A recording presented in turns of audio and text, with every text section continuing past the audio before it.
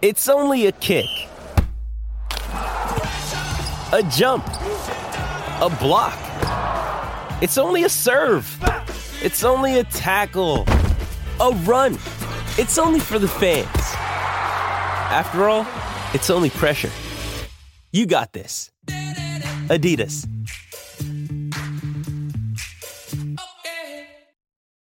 When you need mealtime inspiration, it's worth shopping Kroger, where you'll find over 30,000 mouth-watering choices that excite your inner foodie. And no matter what tasty choice you make, you'll enjoy our everyday low prices, plus extra ways to save, like digital coupons worth over $600 each week. You can also save up to $1 off per gallon at the pump with fuel points. More savings and more inspiring flavors make shopping Kroger worth it every time. Kroger, fresh for everyone. Fuel restrictions apply.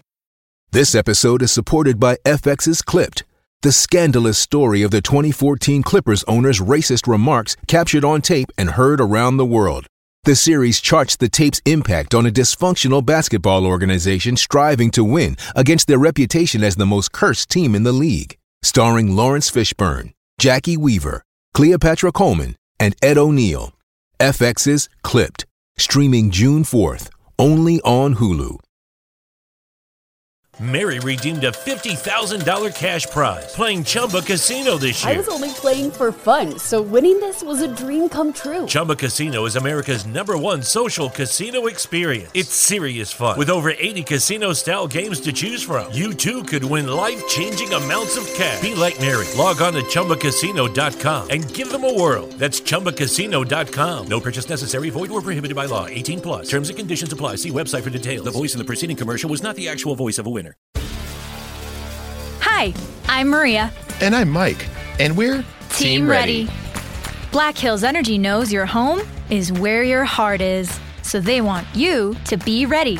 It's all about keeping you safe, prepared, and making your home as energy efficient as possible. Everything from how to weatherize your home to how to stay safe during extreme weather. Be ready for anything. Go to blackhillsenergy.com/Team Ready.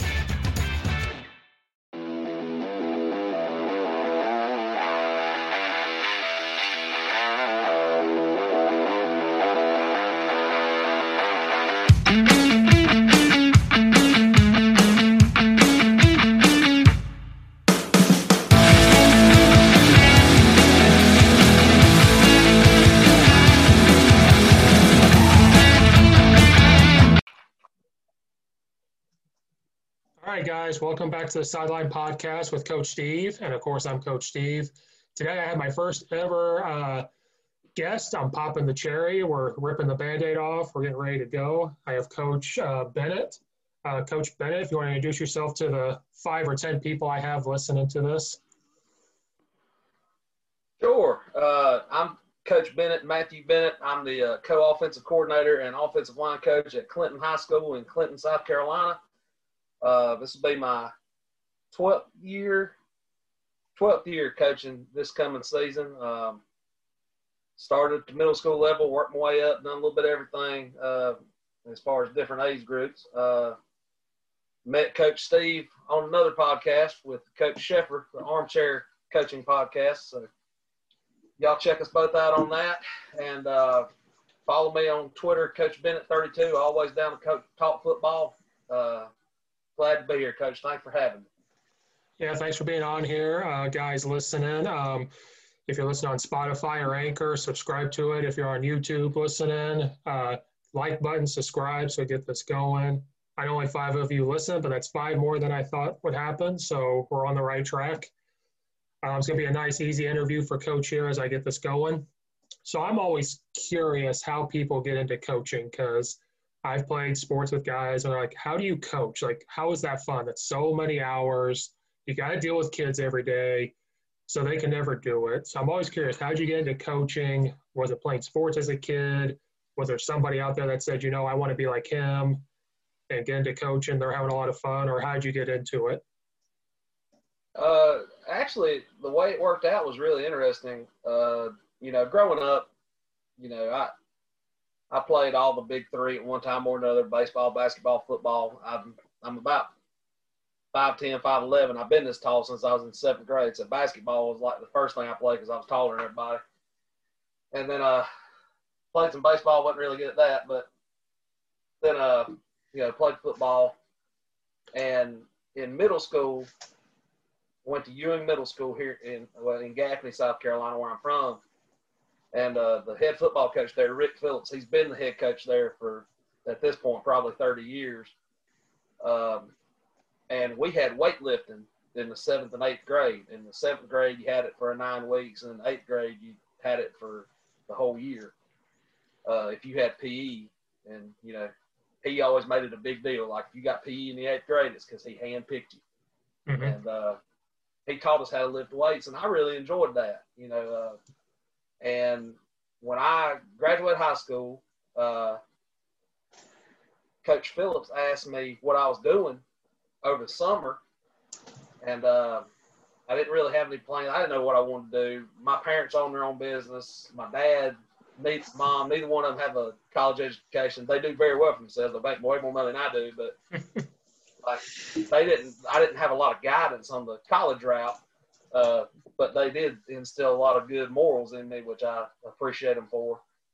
So I started out at the local community college just trying to get my bearings and kind of decide what I wanted to do. Well, Coach Phillips asked me if I would come back and help in the weight room, just showing the kids how to do the lifts, because I used to be pretty good in the weight room despite how fat and out of shape I am now. And Coach Phillips has had some shoulder problems. He's had complete replacement on one side and then a couple surgeries on the other. So he couldn't show the kids how to do everything, without possibly hurting himself. So he asked me to come back and do that. Well, I did that. Came back the first day of summer workouts for Ewing Middle School. And then he said, "What you doing tomorrow?" I said, "Nothing." He said, "Why don't you come back tomorrow?" So I came back the next day, and the next day, and the next day. And at the end of the summer, we were all just sitting in his office talking like we did every day. And he was like, "Bennett, what size shirt do you wear?" And I told him, and he said, it was like 2X at the time, an eternity ago. And he was like, "What you think about coaching offensive line?" And I was like, "I'm not going anywhere. My mom and dad's house not very far from Ewing." So that's how it started. And that first year, man, I thought at 18 years old I had the whole game figured out, because we had some kids on that middle school team that one of them ended up going to play at Marshall. One of them ended up going to be a basketball player at Georgetown. A couple of linemen ended up being all-region players in high school, and we had some studs. And I was like, man, this is easy. You just get your sweep out there to your running back, and he's better than everybody. It was a great learning experience, and Coach Phillips taught me a whole lot and gave me a lot of room, a lot of rope to make my own mistakes. And I learned a lot, learned on my feet. There's a whole lot of difference in playing and coaching. Playing to me was always, coach says do this, you go do that, and I didn't put a lot of thought into it. But when you're having to coach kids and I turned 19. My birthday's in September, so I turned 19 the first year I was coaching. So I'm 19 coaching 13 and 14-year-olds. I had to put a lot of thought into it, and it was a great experience for me. And I stayed there for 5 years. My first 5 years coaching was at Ewing Middle School for Coach Phillips, and I loved it. Great building blocks, and experienced the guys that just get hired straight on to the varsity level, straight out of high school or straight out of college. Man, you miss a lot of good stuff by not coaching them young kids. And I've been reminded of that this week going down to Clinton Middle School, helping our middle school coaches out. Because there's been a couple times I'm just like, man, I don't know how I did this for 5 years. Because you tell a senior something once, maybe twice, and they'll figure it out or they'll get gone. Them middle school kids, man, it's like herding cats. Right. I went right to high school. I was 18, 19 years old, started coaching high school. I was 18, 19, coaching 16-year-olds, and that was completely different. So I got burned, these kids talking back, and you're 19 years old, like, man, if you were just a little bit older, you and I would go figure this out. But So it sounds like coaching middle school helped with your high school. So what did you take from middle school and now turn it to the high school kids? Is there anything you took from that? Or like you said, is it easier for high school because you could say, you got to figure it out or you're fired? You know, you're not going to start. I think what coaching middle school taught me more than anything was take nothing for granted. I mean, some of those kids, the first time I ever put a helmet and shoulder pads on, I was in 7th grade. I didn't play Little League. I was playing basketball and baseball. Mm-hmm. So I remember having to learn how to do all that. You know, they don't know how to get in the stands. Teach them how to get in the stands. They don't know what a snap count is. They don't know what a preset position is. So when they get to high school and they're in the 9th grade, you'd like to think they know that. But if it's a kid that didn't play in middle school and he shows up in the 9th grade or he played somewhere else and, you know, they're not in your program and you don't know for sure they've gotten taught that, then it gave me the ability to be able to go back and teach that real basic day one. All right, this is where we want our feet. This is what we do with our offhand that's not on the ground for we're 3-point stances. You know, and the biggest thing it teaches you is patience. Mm-hmm. Because if it takes a long time for middle schoolers to create a habit, especially if it's something they're not doing all the time. And patience is a virtue. Once you can kind of see improvement a little bit at a time, you don't rush it. And that's something everybody struggles with now. You know, the instant gratification, everybody's so used to. I mean, I was sitting here anxious because it took my computer 10 minutes to update, but like that's just the world we live in. Like everybody's used to having it right now. I mean, but teaching middle school, that's real life. Everybody, it takes them a little while, and it definitely helped me coach at the high school level. Yeah, I was one of those kids. I didn't play until 9th grade, so you know when I know being a 14-year-old, 15-year-old. I mean, I don't know what a helmet is. I don't know what shoulder pads are. You know, you don't want to put that on. So is this the first high school you coached at, or have you coached at different high schools before where you're at now? So I did 5 years at Ewing Middle School, and I was really fortunate. Was able to help out some at the high school too, Gaffney High School, very illustrious program down here, and that's where I'm from. I was able to a couple of different times, like when our season was over, go help them out, but mainly it was in the spring because middle school spring football is like you go out, you run the 40s, stuff like that, and it takes like 3 days. Mm-hmm. But the high school, you know, just like back in the day, it's still 2 weeks of practice, and I would go up and learn, and being able to learn from those guys while I was at Ewing, you know, kind of double dipping a little bit, learning from the high school and coaching at the middle school. And then I left there because I was an extended college student. I changed majors a whole bunch. I ended up finishing my bachelor's in 2016, spring of 2016 is when I graduated. And I graduated high school in 2009 because I went from the community college to USC Upstate, which is the South Carolina affiliate in Spartanburg, and I ended up with a degree in history. But my last 2 years at Upstate, I left Ewing Middle School and went to Boiling Springs High School, which is another pretty good 5A football program. 5A is our largest classification in South Carolina. Really good 5A program in the Upstate, not far from where I'm from, and got to work with some great coaches. I still talk to a lot of those guys. Rick Tate was our head coach. I'll always appreciate Coach Tate for giving me my first shot at the high school level. And I did the 9th grade offensive line there and was an assistant with the varsity OL. Coach Joel Goff, really good offensive line coach, kind of worked under him. Our offense, Travis, is not only one of the best people you'd ever want to be around, but he's also a great offensive mind. You and him get along great. He's big time, spread it out, chuck it around. I mean, I texted him one day recently, a few months ago, I guess, And I was like, do you realize in the 2 years that we were together at Bowling Springs, we averaged 36 points a game? I said, that's pretty good. And he said, and he always the pessimist that Coach Miller is. He said, yeah, and remember we got shut out that one game against Gaffney in the second year. And I was like, yeah. He said, imagine what it would be if we hadn't done that. And I was like, yeah, that's a good way to put a damper on it, I guess. But he's an offensive genius, great guy, great man, strong Christian faith, great family. Love Coach Miller. Learned a ton of football from Travis Miller. He's now the head coach at Wade Hampton here. He's in Greenville, South Carolina. Love that guy to death. So I was there for 2 years. I left them and took a job at Westwood High School, my first teaching job. Westwood High School, which is in Northeast Columbia, Blythewood area, which is the state capital here in South Carolina. It's in the middle of the state, the Midlands.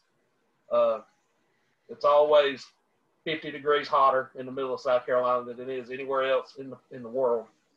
I worked for head coach Dustin Curtis. It was Dustin's first year as a head coach.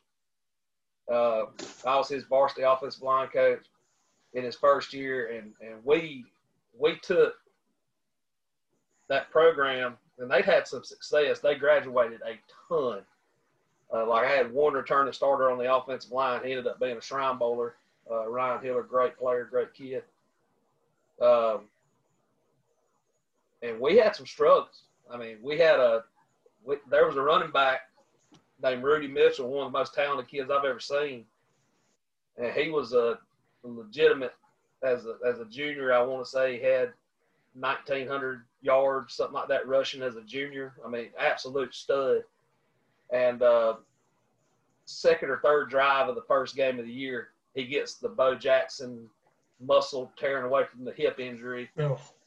And he's out for the year. So that's the majority of our offense. And we end up struggling, not having a good year.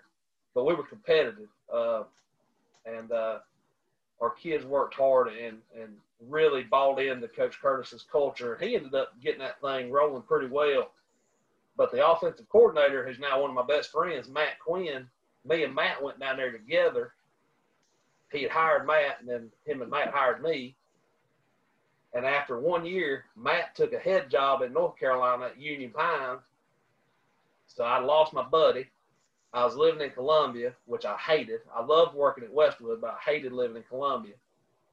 And I got a call from another one of my friends named Ken Dockel, who is one of the best offensive line coaches in the state of South Carolina, one of the best offensive coaches, period, especially for contrarian stuff, double wing, split back veer, flex bone. And he called me and said his head coach, which is Jet Turner, who's a legend down here, double wing guy, is taking a 5A job at Woodmont High School and needs 2 OL guys. Dockel wanted me to come up and be the other one. They ended up having a social studies job, and I left. So since Quinn left and then I left, Coach Curtis had to revamp the offensive staff. They ended up having a really good year the next year. When the foundation was laid, we were getting that thing turned around. We were having a great spring. I didn't leave in the middle of spring. It was already known. I didn't want to make it sound like I left in the middle of spring. It was right, not like I left Curtis holding or anything. But so I go to Woodmont with Coach Jet Turner, and we get there. It's one of the more struggling 5A programs in the state. And the first year we went 2-9. We made the playoffs at 2-8 because our 2 wins were region games. We get beat in the first round. And then the second year, because that culture for that program changed from year 1 to year 2. It was like night and day. In year 2, we finished second place in our region and hosted a home playoff game for the first time in over a decade. And that was really fun, but we did it with some great kids. Had a great strength coach in Joey Hawkins. he kind of formed that culture in the weight room, and we took it to the field. And you know, it was very high character. And that's another thing about Coach Turner. I learned as much as I learned from Travis Miller at Boiling Springs, who's an air raid, chuck it around guy. I learned that much football as well from Jet Turner, who's a double wing, foot to foot, super power, you know, trap, fly, sweep guy. But they both, when I thought about it, both of their philosophies boiled down to two main things for offense and football in general. One, run a few plays from a bunch of formations. Mm-hmm. And two, trust. You got to have kids you trust. You got to have high character kids. You can go 2-9 with anybody, but if you want to win, you got to have high character kids. And our second year at Woodmont, we were not as athletic as we were year one. We did not have as many track kids and, you know, kids that could jump out the gym on the basketball court. But we had a good core group of kids that led the rest of that team.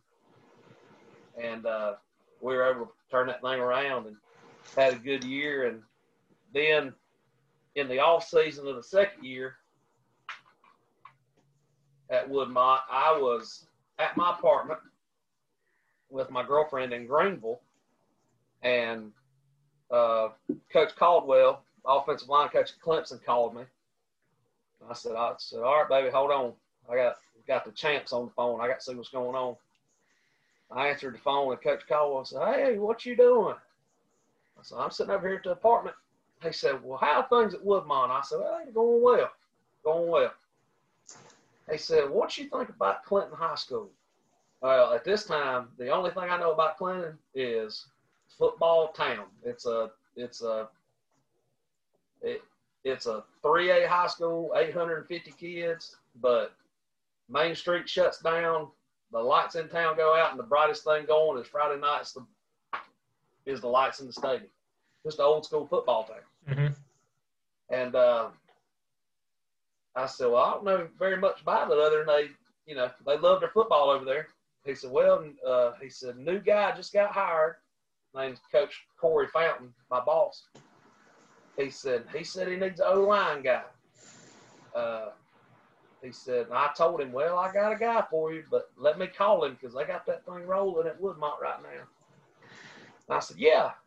Tell him to call me. So Coach Fountain called me, and we ended up meeting up, and I believe wholeheartedly in what he's doing and what he's bringing to the table. Very similar to, you know, Coach Tate, Travis Miller, and Jet Turner. Very similar to them. And, you know, we want high effort. We want good kids and want to run the football. And it felt like a really great situation. And I was able to, you know, get that co-offensive coordinator deal to go beside my name, because that's something you got to have if you want to be a head coach, and that's something I aspire to do. Mm-hmm. And I was able to come here to Clinton, and man, it feels like home. This will be year 2 here. We got a great thing going. First year we went 4-7, lost in the first round of playoffs. That was an improvement from the first year, and we improved in almost every statistical category from the year before. And our kids have bought into the working side of the culture, and we've seen a huge change in a year, both off the field, on the field. And I think we're setting up for some special things here. And that's how I got to where I am. That was a long way to break it down, but that's how I got here. No, my story's even longer. We're not going to get into that because it's my 5th high school. We won't get into that. But it's amazing what you can do with kids who are bought in. If they're not that athletic, but if they're bought in and they're going to run, if you say hit your head against the wall and they do it, good things happen. I've seen it a couple places here, so I've learned a lot from doing similar things. So I was getting ready to say, what's being a co-offensive coordinator like? Because I've always been the O-line guy. I've been offensive coordinator. I've been the O-line guy. And being the O-line guy, you're always kind of second, like, oh, hey, what's these run plays? the high school I'm at now, I didn't even get started. I had 2 weeks with the kids because of COVID, and now we're going to the spring. I'm the run game coordinator now. So my job's going to be, I'm going to tell them what run plays they need to run. I'm not going to call the play, but I'm going to let him know, hey, this is there, this RPO is there. Because we're going to run something like Auburn that we were talking about the other night. It's similar. Yeah. So what's a co-offensive coordinator like? Is it the same thing? Like, hey, I'm going to watch this, you watch this. You know, who makes the play calls? Our situation is very different. Now, you got to understand the co-coordinator thing. Clemson made that real popular, and we're in the same state as Clemson. So there's co-coordinators sprinkled on both sides of the ball all over this state. We got co-defense coordinators, co-offense coordinators all over the place.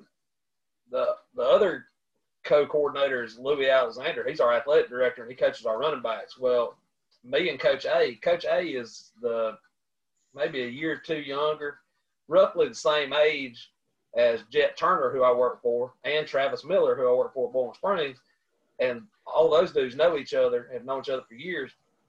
Coach A actually ran the double wing because he's been a head coach, athletic director, and head football coach / athletic director most of his career. And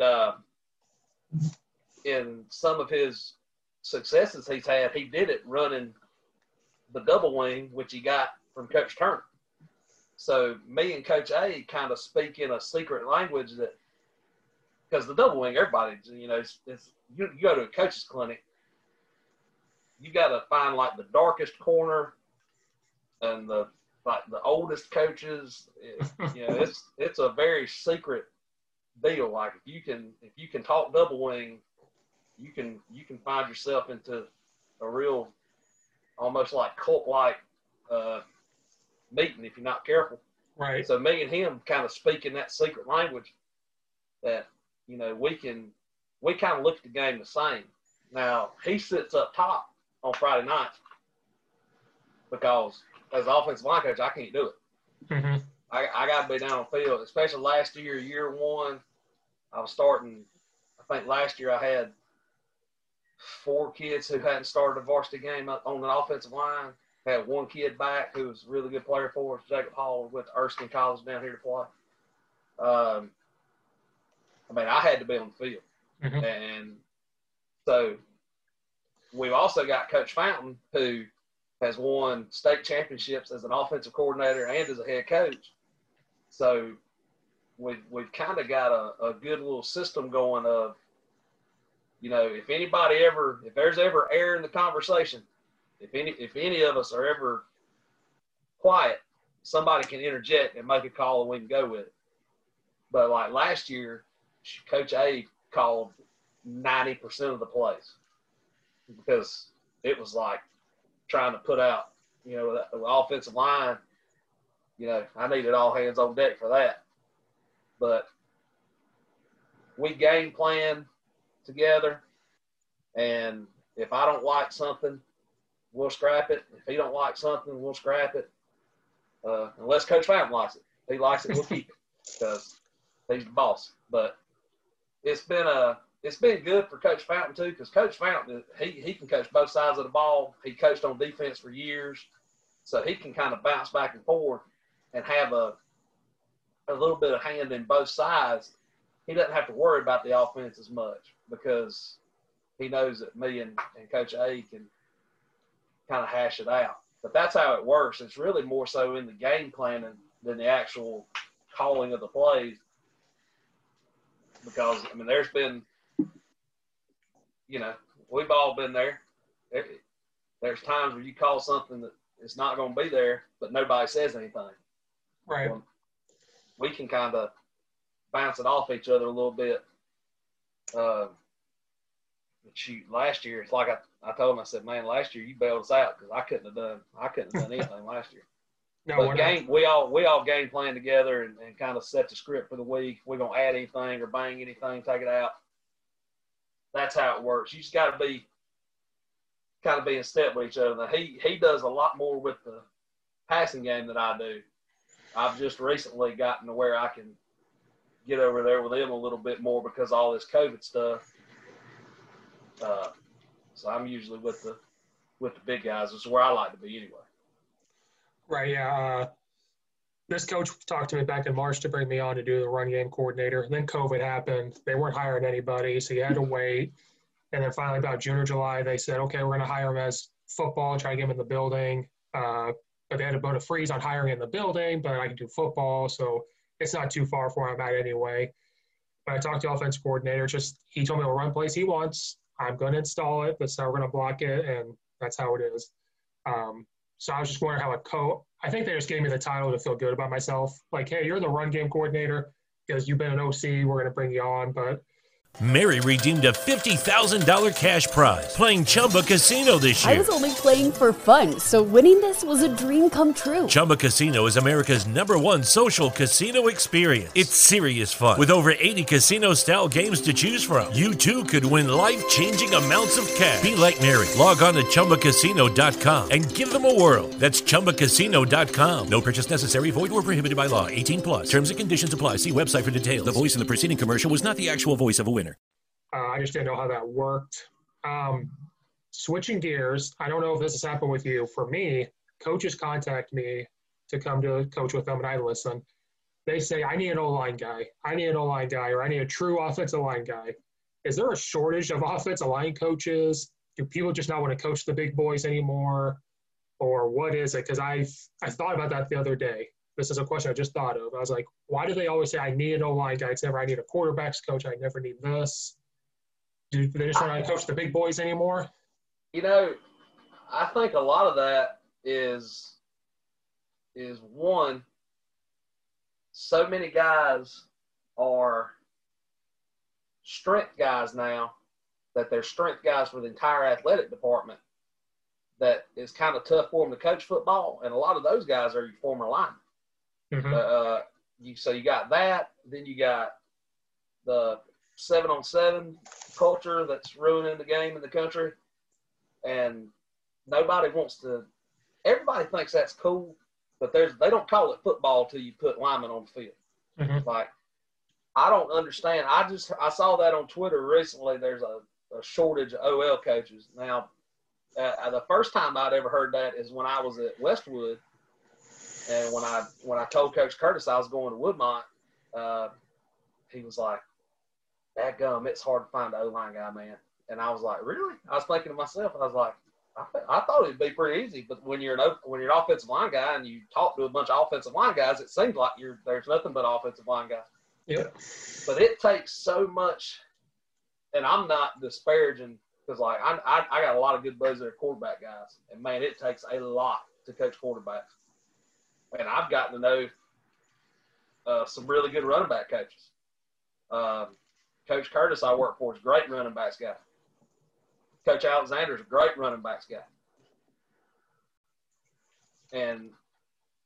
But offensive line coaches and receiver coaches, you got more guys on the field if you're a spread team. You got more guys on the field than any other position and more things to watch. And everybody knows it don't matter who the coordinator is, who the head coach is, who the running backs coach is. If it's 3rd and 17 and you get sacked because they sent 6 or they sent 7, first thing that gets yelled at in the stands, O-line's got to block somebody. Yep. So I mean, it's a thankless job, but you got to be an O-line guy, and you know this because you're one. I mean, you got to kind of embrace that a little bit. You got to have a little fire to you when it comes to stuff like that. And if you don't, man, it's a tough job. It's a tough job. I've been lucky. I got a couple guys that played for me that are starting to get towards the end of their college careers, and I'm hoping they never waver. I hope they stay with the O-line. But I feel like some of them will, which will be good because we need more. We need more in this state. I mean, I get those DMs too every offseason. Every offseason, get a DM or a text, get a couple. Hey, man, what you think about moving to here? What you think about this place? I mean, I had one of our teams in our region had some turnover. Said, "Hey, man, what are you certified in?" And I was like, "I'm certified in social studies at Clinton High School." No, I never thought of that because when I first got into coaching, I went back to my high school to coach, and he said, "What do you want to do?" And I said, "O-line, D-line. That's what I played. That's what I know. That's all I cared about." Then when I started to keep going, I've coached every position at one point now. I've coached quarterbacks, running backs, wide receivers. One time I didn't have to coach anything. I was OC. We had a coach for every spot. I didn't have to do anything. I'd bounce around. Then when I came up to Chicagoland, I couldn't believe how, I need an O-line guy. I need an O-line guy. Place I'm at now, the head coach never coached O-line. He had to do it last year. And so he's the head coach, and he goes, I need an actual O-line guy. I had to do it. I never did it before. So I was just curious because I was like, I thought about it. I was like, wow, nobody likes the big boys. It's the best spot. We hit every play. We're the only position that hits somebody every single play. So my next question, which you answered on the other podcast we've been on, I'm curious how each state's handling this COVID. Illinois, we moved. They essentially made 4 different seasons: fall, winter, spring, summer. They took our fall sports and split them in half. So volleyball, football, and soccer got moved to February. We have February 15th as our first football practice. So to me, it's fall 1, fall 2. So I didn't know how in South Carolina it's been going with COVID. It sounds like you guys are going to try to play in the fall. What's been the protocols? I'm sure it's all universal, but how has that been changing the landscape of high school sports? Fortunately for us, our first game is 1 month. We're recording this on August 25th. It is 1 month from today. September 25th is the first game. Our first day of practice is September the 8th. The phrase that kept getting used in our state, and it become like a running joke, was we said our high school league just kept kicking the can down the road instead of making some decisions. But we were allowed to get our athletes back in the building June 8th in phase 1, groups of 9, strength training and conditioning. Well, now we're in phase 1.5. We don't want to call it 2, so we call it 1.5. So now we're in groups of 15 plus a coach, 16. And we can do a few things we couldn't do in phase 1. We can basically throw routes on air from an offensive standpoint. We can do run mesh. But right now, the way we've got the group split up, which is I was in there helping Coach Fountain do the groups, so I kind of had a hand in this. I've got our 15 best linemen first thing in the morning.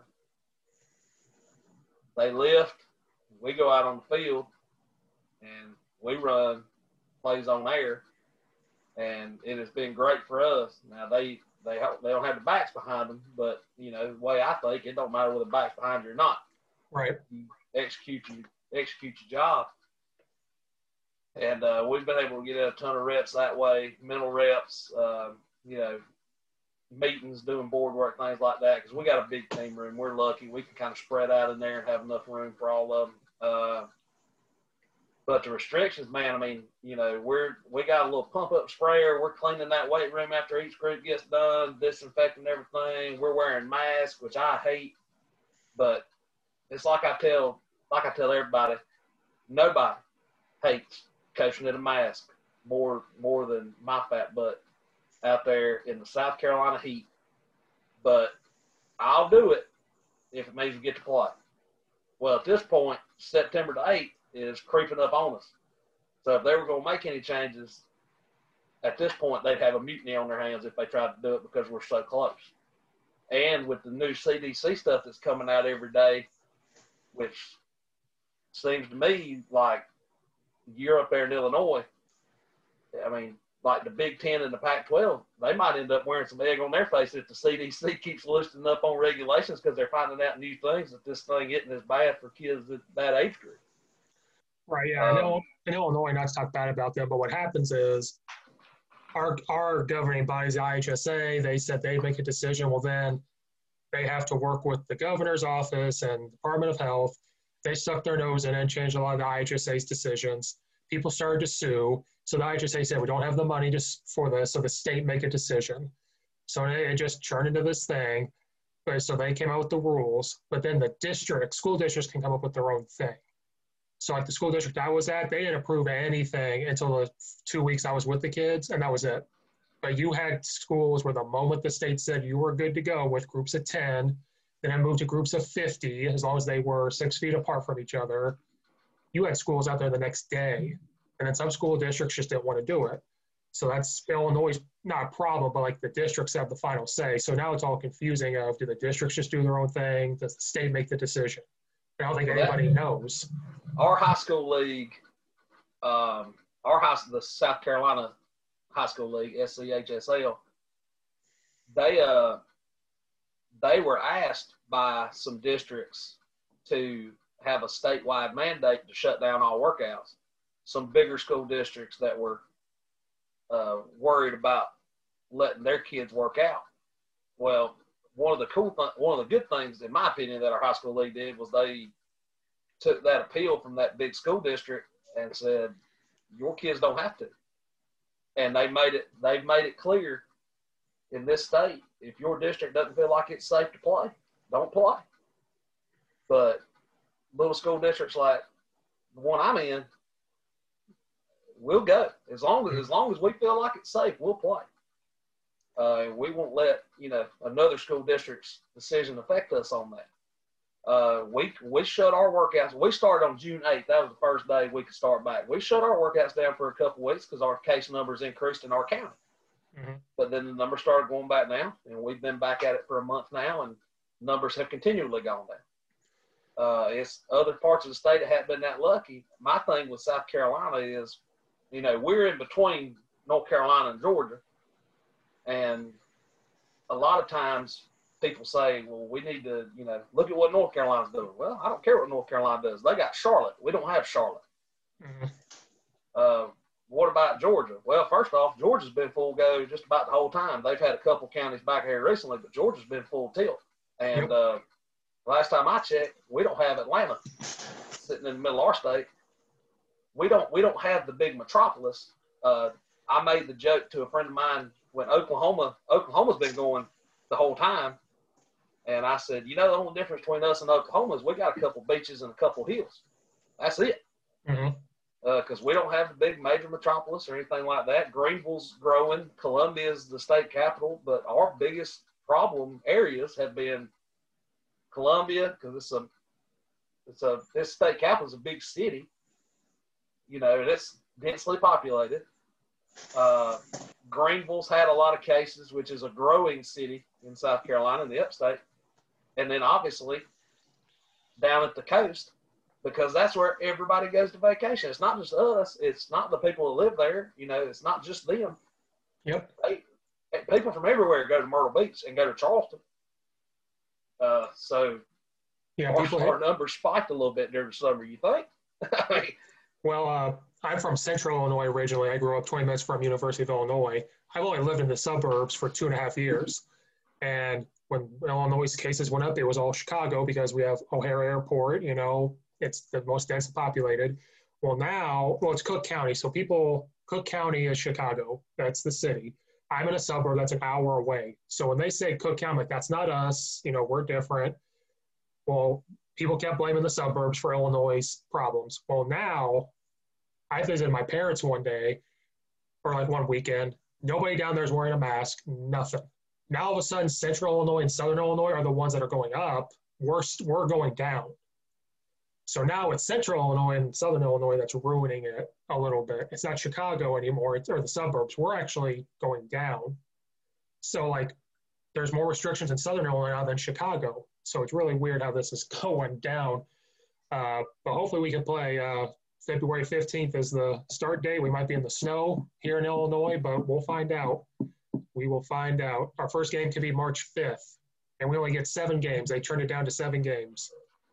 Because Illinois, there's no district. We only get 7. Because in Illinois, we have conferences. We don't do districts or anything. It's all conference. So there's some conferences that only have 7 teams. So we've had a couple of conferences combined to play their 7 games. But the IJSA said they're not going to do any of the scheduling. It's all on the schools, and they're going to stay out of it and all this and that. So it's all, I don't know, every day I get something different. But moving on, I've kept you a while. I'm going to go to this question. It might take a while. We're going to short it down. why the wing T? The other day, guys, on the other podcast, we were off air. Now, I got to defend myself a little bit. I grew up, our offense, I guess you call it the flex bone. But the way I describe it to people, if you picture the Maryland I, if you could picture the Maryland I formation, wide receiver to the right, tight end on the left side, the guys in the backfield. Take your H-back, the one right, so the quarterback, fullback, H-back, tailback. Take the H-back, move them over a little bit. That was our base formation. We ran power without pulling a guard because we had the guys to do it. We ran midline option, speed option. We ran the ball 85, 90% of the time. That's what I grew up in. That's what I coached. Then I start branching out. The spread is like that, forbidden fruit to take a bite of. And I kind of like the spread. Now, I'm not going to throw it 80 times a game. I'm going to spread you out to run it, and I'll take the pass if you give it to me. So that's me. So why the wing T? These guys we're talking about, I'm sitting here going, I know the language. I know the wing T. So why the wing T? If I'm hiring you as the OC, why the wing T? Well, or flex bone. For us at Clinton, we're pistol wing T, and our base formation is quarterback, B-back, 2 wings, 2 receivers. Just the old Paul Johnson spread formation, just backed up. Mm-hmm. But see, that's the thing, and it kind of gets lost in all the trash talking that we do, and it's real easy if you're the only spread guy to really catch hell for it. But in my opinion, you need to be able to – what just happened? My screen just jumped. Am I still on? Yeah, you're still here. I don't know. It's probably yelling at us. It's yelling at us or something. Who knows? Yeah. In my opinion, regardless of what kind of offense you want to run, you better be able to run something that fits your kids. Mm-hmm. And here at Clinton High School, we have, every time you turn around, another running back and a bunch of good ones. We would be foolish to say, all right, let's put 3 receivers to one side, 1 to the other, take 2 of our better players off the field, and leave just 1 running back in. Now, when I was at Boiling Springs, worked for Coach Miller, he was our offense coordinator. We were spread, no huddle. He called it basketball on grass. It was the first time I'd ever heard that term. And we wanted to snap the football within 5 seconds of it being down. Within 5 seconds of the ref blowing it in. We wanted to snap the football within 5 seconds. And we wanted to go. And that tempo, fast pace, spread it, throw it around, that works if you got the kids. And we had the kids. We didn't have a ton of running backs. We had a couple really serviceable kids at running back. But, man, we had wide receivers, and we had athletic linemen that could do the fight the big on big bob protections and hold their own. And they could also get off the ball and double team people, and we ran the ball pretty efficiently too.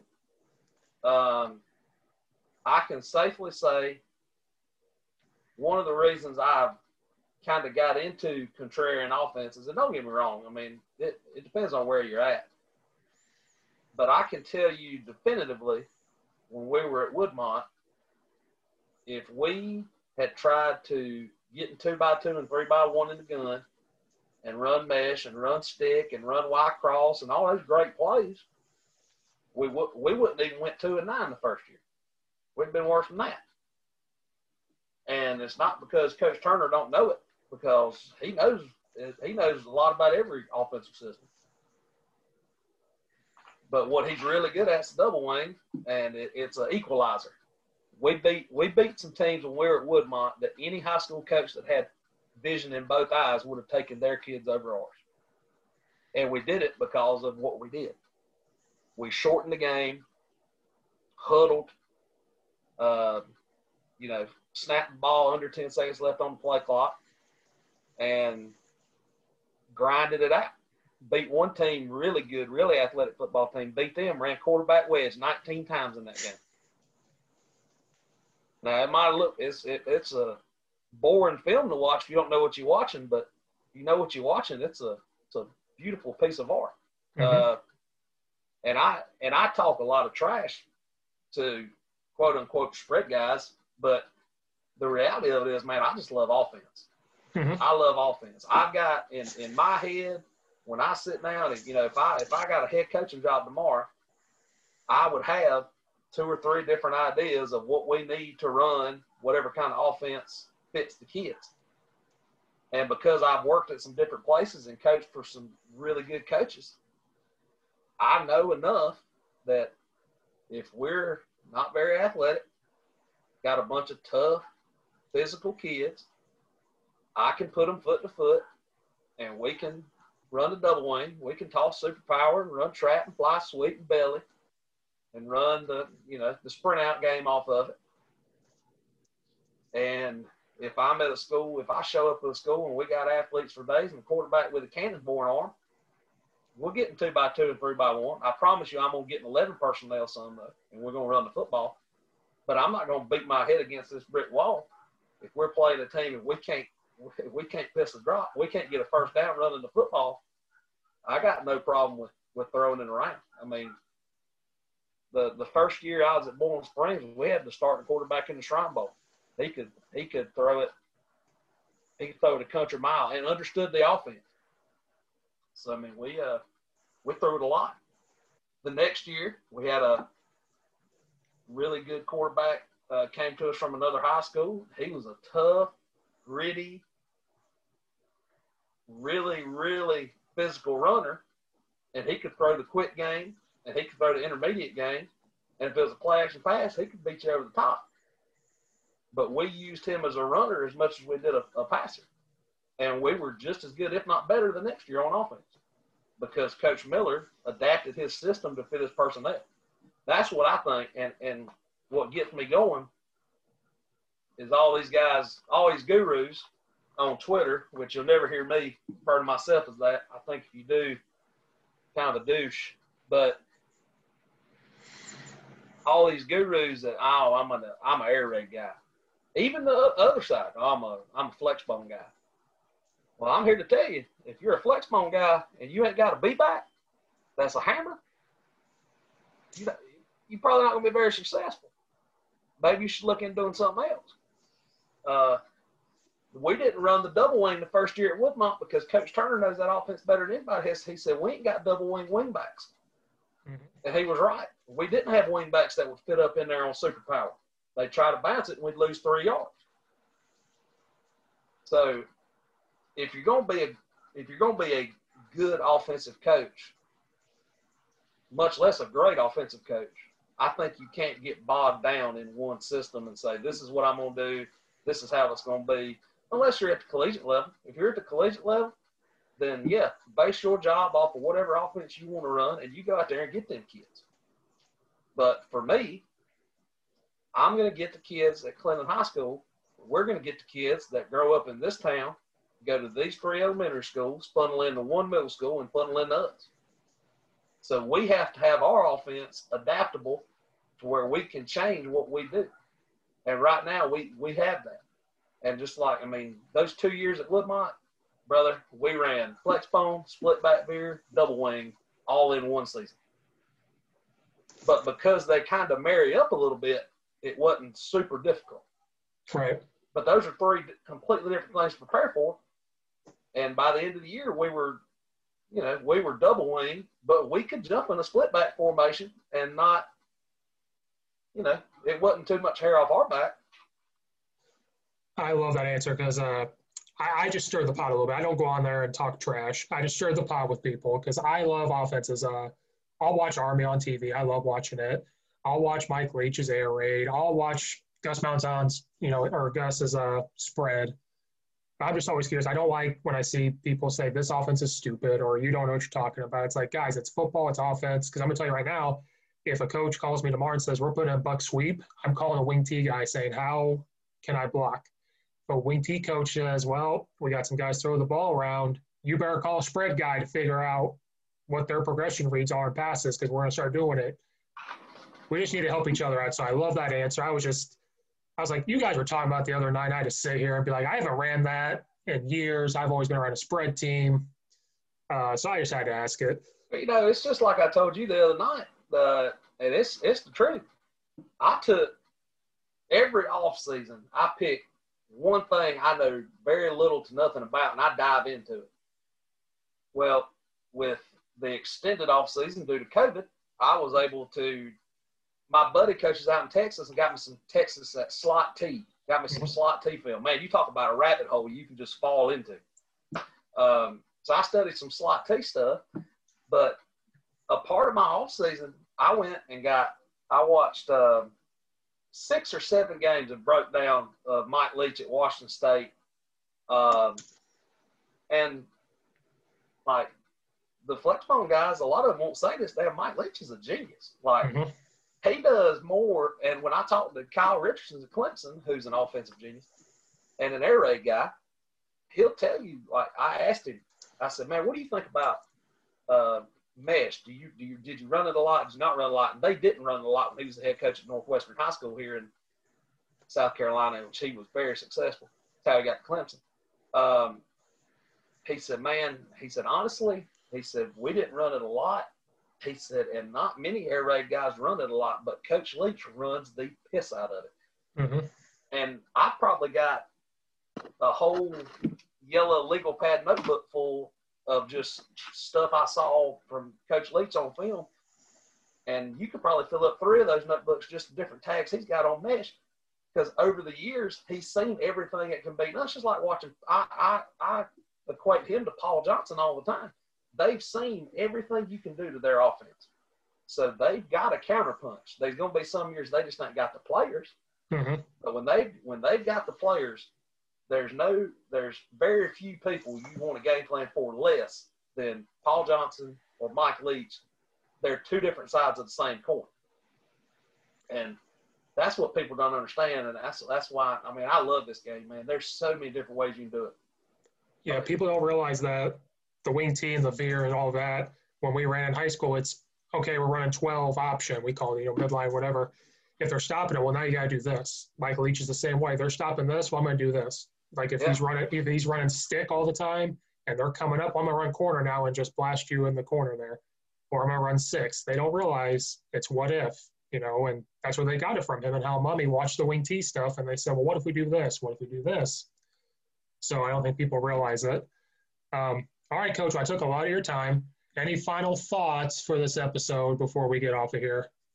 Oh, man, I just appreciate you having me. And anytime you want to talk ball, just let me know and we'll do it. And I guess I'll see you here in a little while. You're doing the Armchair podcast with us again tonight, right? Yeah, guys, go check out Coach Sheffer's Armchair podcast. He's on the same things I am, Anchor, Spotify, and on YouTube. Coach has been on every episode. I've been on 2. So go check that out. We're going to be doing that later tonight. Whenever I get this published, it'll be tonight. But Coach, I really appreciate you being on, my first guest. We ripped the Band-Aid off. So guys, thanks for listening. I'll see you on the next one.